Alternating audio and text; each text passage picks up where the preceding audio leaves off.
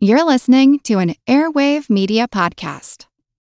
Another day is here, and you're ready for it. What to wear? Check. Breakfast, lunch, and dinner? Check.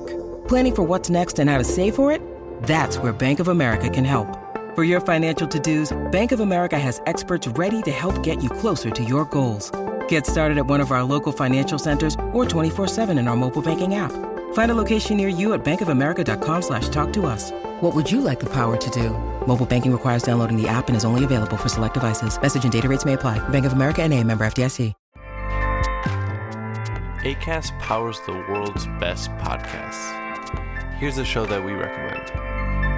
Hello, I am Julie Merica, the host of the Daily Make Your Damn Bed podcast. Each bite-sized episode is less than 10 minutes long, so you can pair it with a good habit if you want, like flossing or making your damn bed, or you can just tune in whenever it feels right and you need a little jump start. We are all consuming a ton of content every single day, so why not start your mornings off with something a little more optimistic, realistic, and approachable? I am sure to include a lot of actionable tips and tricks to make starting your day and life in general just a bit easier and more enjoyable. The goal is to help you get out of bed so you can start making it. So check out Make Your Damn Bed podcast today, wherever you listen to podcasts, or visit www.makeyourdamnbedpodcast.com. Acast helps creators launch, grow, and monetize their podcasts everywhere. Acast.com. When we look at waves in a stadium or we look at traffic jams on the highway, those are really interesting to us, even though we study neuroscience, because they potentially tell us how simple units can interact to produce very complex things.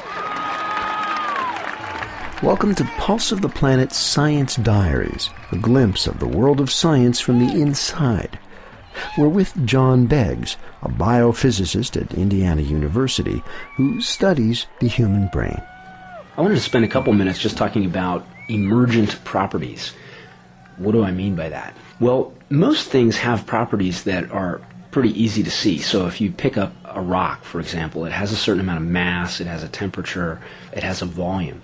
But when you get large groups of things that are interacting, sometimes properties emerge that aren't there when you just look at an individual from the group. Say, for example, we've got a big stadium.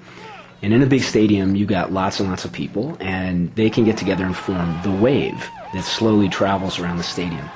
Now, the wave is not something that you could ever understand by just studying one person by themselves. You know, you could see a person stand up and then sit down, and maybe stand up and even, throw their hands and go, woo!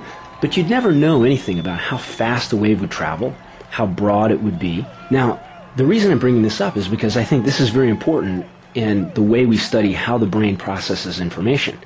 The brain is made up of billions and billions of little neurons, and each one of these neurons, or brain cells, is probably not doing anything too amazing by itself, but collectively, as they interact, they produce something that is far beyond the properties that you could infer from just looking at one neuron.